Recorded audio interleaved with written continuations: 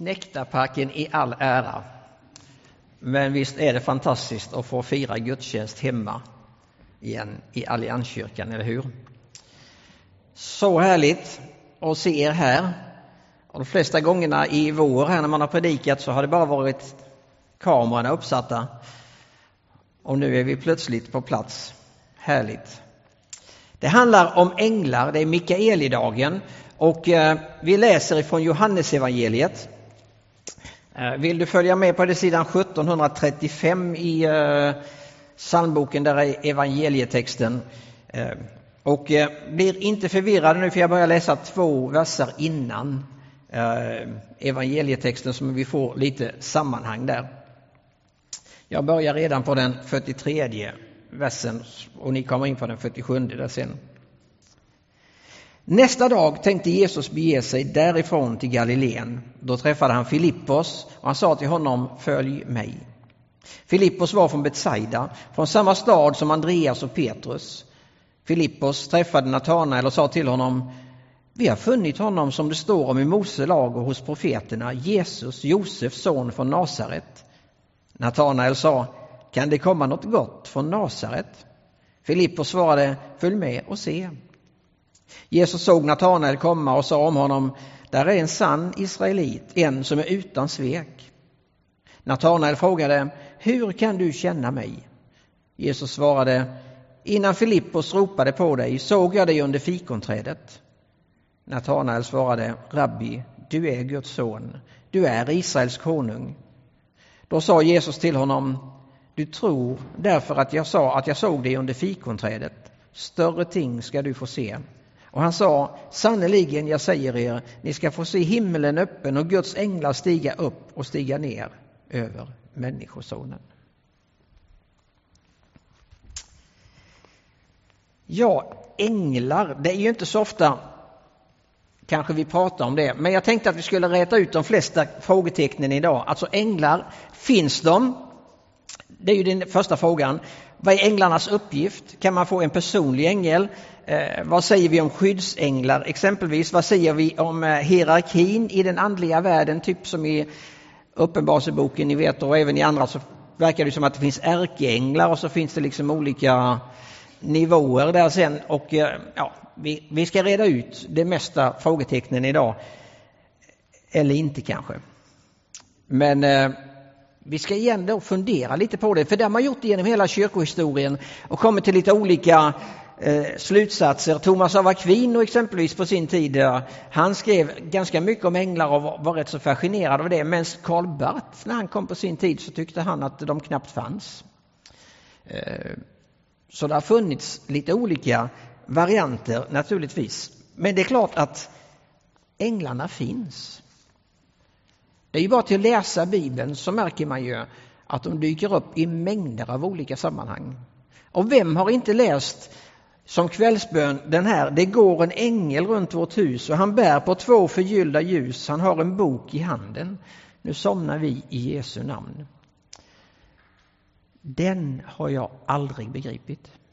Jag har bett den många gånger, men nu står jag här som teolog och erkänner, den har jag aldrig förstått.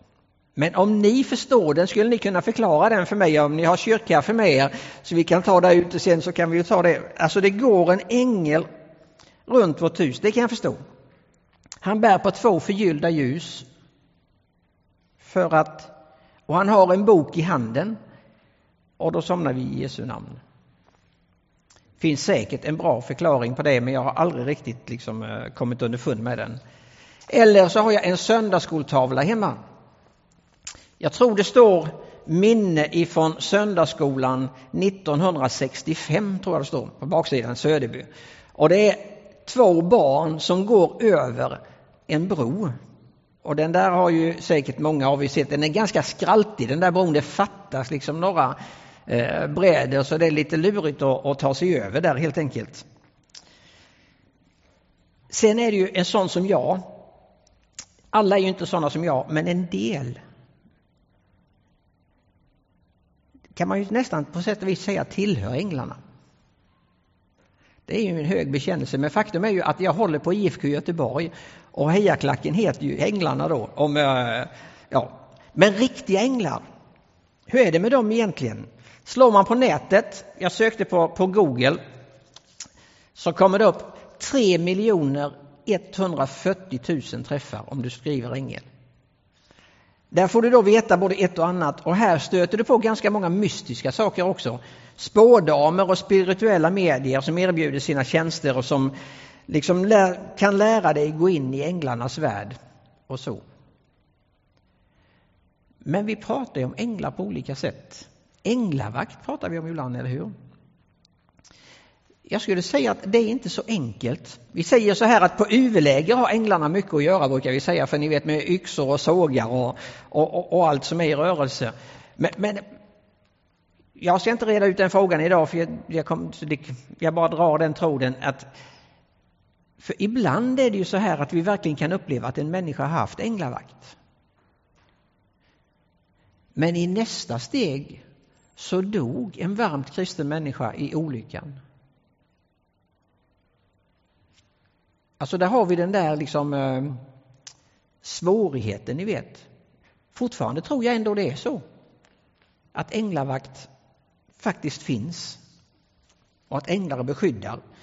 Jag har en god vän som har vuxit upp i Peru i en missionärsfamilj.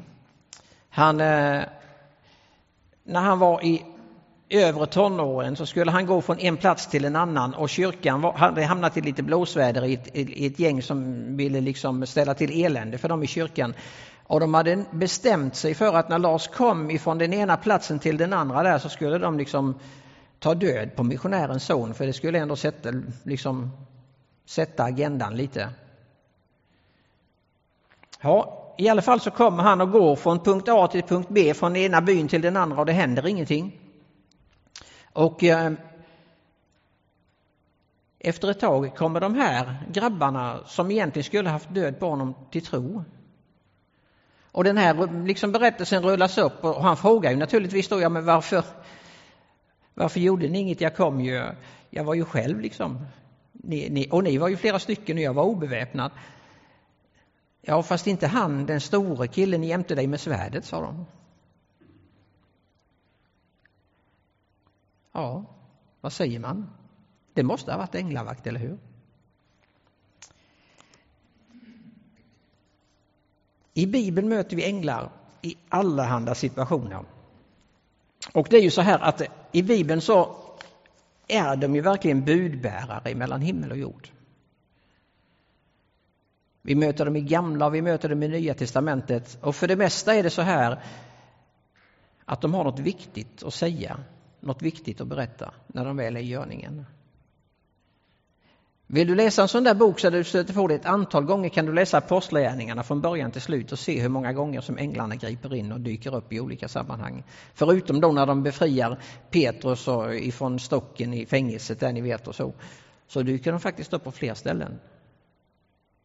Eller vid Jesu födelse eller på andra ställen. Men här, om vi nu tar den här berättelsen ifrån Johannes evangeliet som inledning eller liksom en liten utsiktspunkt, så kan man ju säga så här att Johannes evangeliets första kapitel med prolog och det som det kallas då, alltså det är som en gigantisk portal in i Johannes evangeliet. Det är en sån där som det nästan svindlar när man läser den och börjar fundera över vad det egentligen betyder. För här tar Johannes med oss in i berättelsen som börjar ända i början. I begynnelsen fanns ordet. Hör ni? I begynnelsen. Precis samma ordalydelse som det finns i första Moseboks första kapitels första vers, i begynnelsen. Och där, en arché, i begynnelsen, där händer något. Johannes kommer tillbaks till det även i sina brev, exakt samma formulering. Det är som om man vill liksom säga att nu börjar något nytt, något stort. Det skapas en ny värld med nya möjligheter i den här berättelsen som jag nu ska förberätta för er. Berättelsen om Jesus. Vi får läsa om hur Gud blir människa i Jesus Kristus, och vi får läsa om hur han tog sin boning ibland, då står det i den 14:e versen, och då har ni ju hört många gånger att det där ordet för att ta sin boning ibland oss är alltså i grekiskan detsamma som för att han tältade ibland oss, eller tabernaklade står det rent ordagrant egentligen. Och direkt naturligtvis hos Natanael så hände någonting. Han var ju en sann israelit. Det är klart han hade berättelserna med sig ifrån Gamla testamentet. Alltså vad händer då om Gud flyttar in så här? Jo, men då är det ju så här naturligtvis att det var ju tecknet på Guds närvaro. Tabernaklet bar man ju med sig liksom ständigt och jämt, eller hur? Och när man slog läger, då hade man den i mitten, det där gudstältet. 3 stammar i norr, 3 stammar i söder, 3 stammar i väster och 3 stammar i öster. Och det finns en väl genomtänkt linje i detta på många olika sätt. Men här är liksom Gud i centrum och Guds närvaro det väsentliga. Men samtidigt som Gud är med i vardagen, vägleder i vardagen på olika sätt i folket, så vet de att in där i det allra heligaste, dit ska de inte gå. Samtidigt är det en bild av att Gud är större än så här. Så det påminner om Guds närvaro naturligtvis. Och så berättar Johannes att det faktiskt är så här: åt alla dem, men åt dem som tog emot honom gav han rätten att bli Guds barn. Han berättar alltså hur det blir så att Gud inte bara tabernaklar och bor i Jesus Kristus under ett antal år här och nu, utan tar du emot den här berättelsen där du känner Jesus, så flyttar han in här. Han börjar tälta här inne. Och du behöver inte ha ett speciellt ställe längre. Du behöver inte ha en speciell plats att gå till, utan plötsligt har Gud flyttat in i ditt hjärta. Hur känns det? Och vad betyder det egentligen? Ja, det är ju det som hela Johannes evangeliet handlar om. Och för Johannes är vittnesbördet otroligt viktigt. Det märker vi ju redan här. Läs igenom hela första kapitlet ska ni se. Först kanske främst ifrån 35 versen och så till slut. Då är det så här att först lär en känna Jesus, som berättar för någon annan som lär känna Jesus, som berättar för någon annan som lär känna Jesus, som berättar för... Alltså det är som du kastar smörgås, du vet, på en spegelblank sjö, och så det bara fortsätter vidare.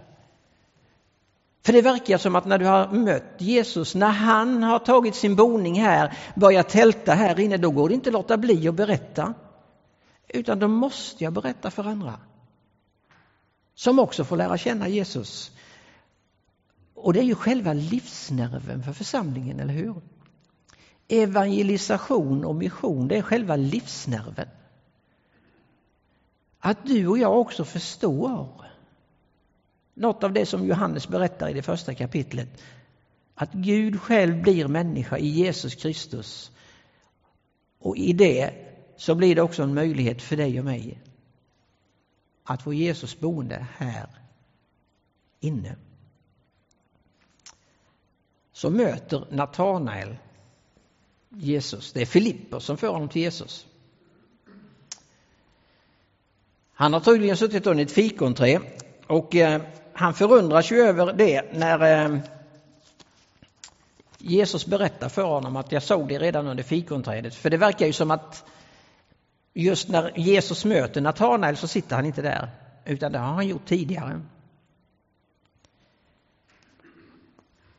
Och Jesus påstår att du ska få se större ting, säger han, än det som jag berättar för dig nu. Och sen kommer vi bara till andra kapitlet. Läser vi hela Matteus evangeliet, alltså ända till 21 kapitlet, så andra versen, så läser vi om att Natanael, han kom från Kana, står det. Filippos och Natanael. Och här då så händer ju bröllopet, det är ju i Kana sen i kapitel 2, eller hur? Så då får du direkt se större ting. Vi ska få se större ting, säger han. Men det är klart, det som händer här, när han säger att Guds änglar ska stiga upp och ner över honom, det är ju så här att det för ju bilden direkt till det som är vår gammaltestamentliga text. Första Moseboks 28 kapitel. När Jakob precis har lurat sin tvillingbror Esau på förstfödslorätten och på allt som hör därtill och är på väg på flykt. Han ska till Haran, han ska försöka liksom leta upp sin morbror och så ska han försöka få ett drägligt liv där. Jakob är på flykt. Han lägger sig ner och sover, står det, på en sten. Det låter väl bekvämt, eller hur? Superbekvämt, det är sånt där som man helst köper till kudde. Men det är kanske inte så märkligt som det låter, för att i den här tiden så är stenen samtidigt en plats liksom, eller en sak där man tänker att ja, men här kan jag nog offra till Gud, här kan jag nog liksom få ett gudsmöte på något sätt, så det kanske fanns en gudslängtan i det samtidigt. Och på natten uppenbarar sig Gud för Jakob.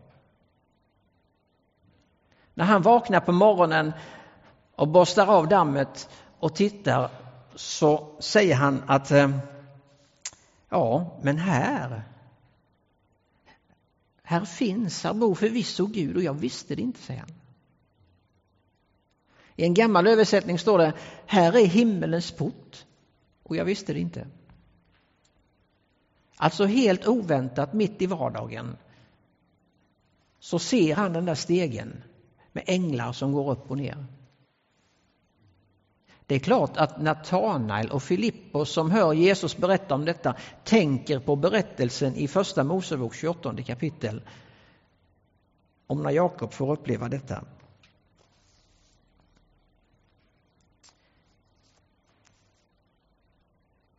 Då kanske det viktiga med änglarna, om man nu utgår från de här berättelserna, det viktiga med änglarna är att de berättar om Guds närvaron här och nu. Det viktigaste kanske inte är det där spektakulära, utan det viktigaste är att de berättar att det faktiskt är så här, att fast vi inte tror det, så är det en väldigt tunn hinna emellan här och evigheten. Alltså vi tänker ju så här att himlen är långt borta, den är där framme, den tänker vi på sen. Och här lever vi nu i jorden och världen där vi kan se och röra och ta oss på och så. Men tänk om det är så här att det bara är, vi lever i parallella världar. Det finns en teolog som heter N.T. Wright som har skrivit en hel bok om detta. Så. Tänk om vi lever typ i parallella världar och det är bara liksom en tunn hinna mellan oss och den himmelska världen. Ibland brister den där hinnan liksom på något sätt. Och änglarna tittar in och hälsar på oss. Och berättar vad som ligger i Guds hjärta.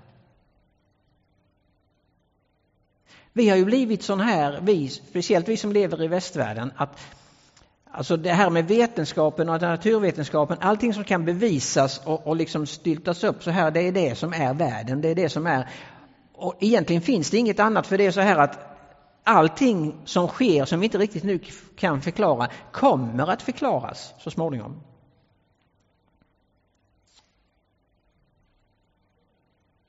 Men tänk om inte allt kan förklaras vetenskapligt. Tänk om det finns en större verklighet. Då är det som Pekka Mellegård skriver i sin nya bok Jag tror för att förstå, att ateisten kan inte bevisa att Gud inte finns, och faktiskt kan vi som tror på Jesus och tror på Gud inte riktigt bevisa heller att Gud finns. Det ligger liksom lite på ett annat plan.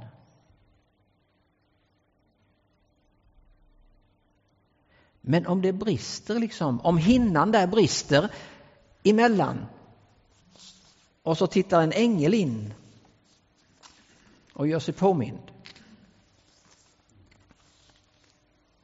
Jag vet inte om du har hört några sådana änglaberättelser.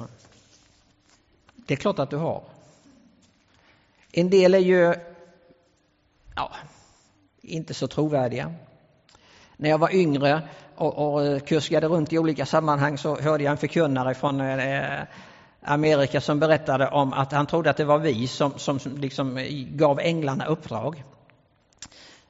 Så han berättade att det var ett gäng med änglar som han brukade ge uppdrag varje morgon, och när han kom ner på sitt arbetsrum en gång när han hade försovit sig, så såg han en del änglar som gick liksom lite oroligt runt i rummet och var arbetslösa, så då var han ju tvungen att sätta igång och be och skicka ut dem. Ja. I min värld är det Gud som sänder ut änglarna på uppdrag. Faktiskt. Men så kan jag också berätta om han som sagt, som jag sa innan här, han som hade varit uppvuxen som missionär. Eller min kollega som fick se en ängel sitta på sin frus fotändan på sin frus bädd en natt 3:00. Och det är en person som inte är jättevidlyftig, kan jag säga, i andra sammanhang, och jag har ingen som helst anledning att betvivla det.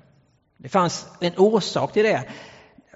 Naturligtvis, han var väldigt orolig för det var vissa saker som var på väg att hända och sådär, och han bad om beskydd, som Daniel pratade om i sin inledning här, och var ju mer eller mindre vaken hela natten nästan liksom i bön, och så vid den här slumrar han till lite grann och så vaknar han upp och så ser han det sitter en ljus gestalt på hans frus fotända på hennes säng där.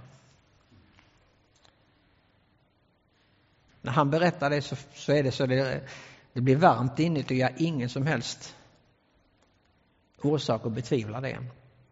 Tänk om det är så här att när vi firar gudstjänst här, ni vet episteltexten idag, ni kan läsa den sen, den är från Uppenbarelsebokens 5:e kapitel, ifrån de där 4:e och 5:e kapitlet som beskriver den himmelska gudstjänsten, där är änglar och äldste och alla möjliga olika närvarande. Tänk om de firar gudstjänst samtidigt som vi.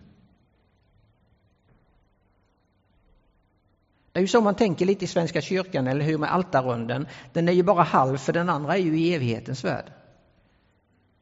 Alltså det finns en församling till som firar gudstjänst tillsammans med oss. Det är ju den bilden.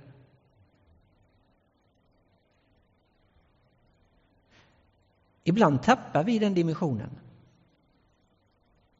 Att det är större. Och ibland tänker vi att vi liksom ska lösa det. Och ibland tänker vi till och med så här att men vi måste bli värdiga en viss andlig upplevelse, eller vi måste liksom göra det och det för att få den. Men tänk på Jakob. När han var på väg på flykt, när han hade lurat brorsan sin och var på väg till Haran. Alltså var han värdig ett änglabesök? Var han värdig att hinnan brast?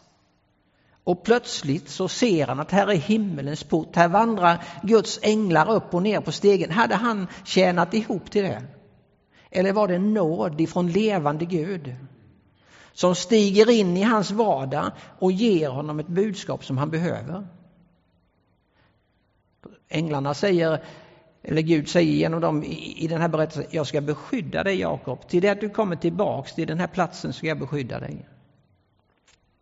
Och du ska veta det att när du kommer tillbaks så ska du gå in här. Det är här, hit ska du komma tillbaks. Här är porten liksom, här ska du komma in och tillbaks till ditt land igen.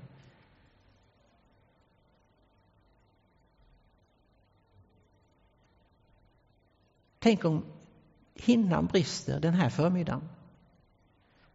När vi firar gudstjänst, när du tar del av nattvardens bröd och vin och påminner oss om vad Jesus har gjort för oss. Tänk om hinnan brister här och du och jag får besök ifrån den himmelska världen. Det är ingen omöjlighet. Det är väl det texterna vill berätta. Nej, men Gud är närvarande. Ibland genom sina änglar, men Gud är alltid närvarande. Han är ständigt där. Han går ständigt vid din sida. Det lyfter och det bär liksom. Och sen att vi då förmår att förstå det. Och att vi förmår att förstå att men det är inte så att allting blir begripligt. Ibland kanske vi behöver be Gud om att vi faktiskt får tillbaka lite av barnasinnet.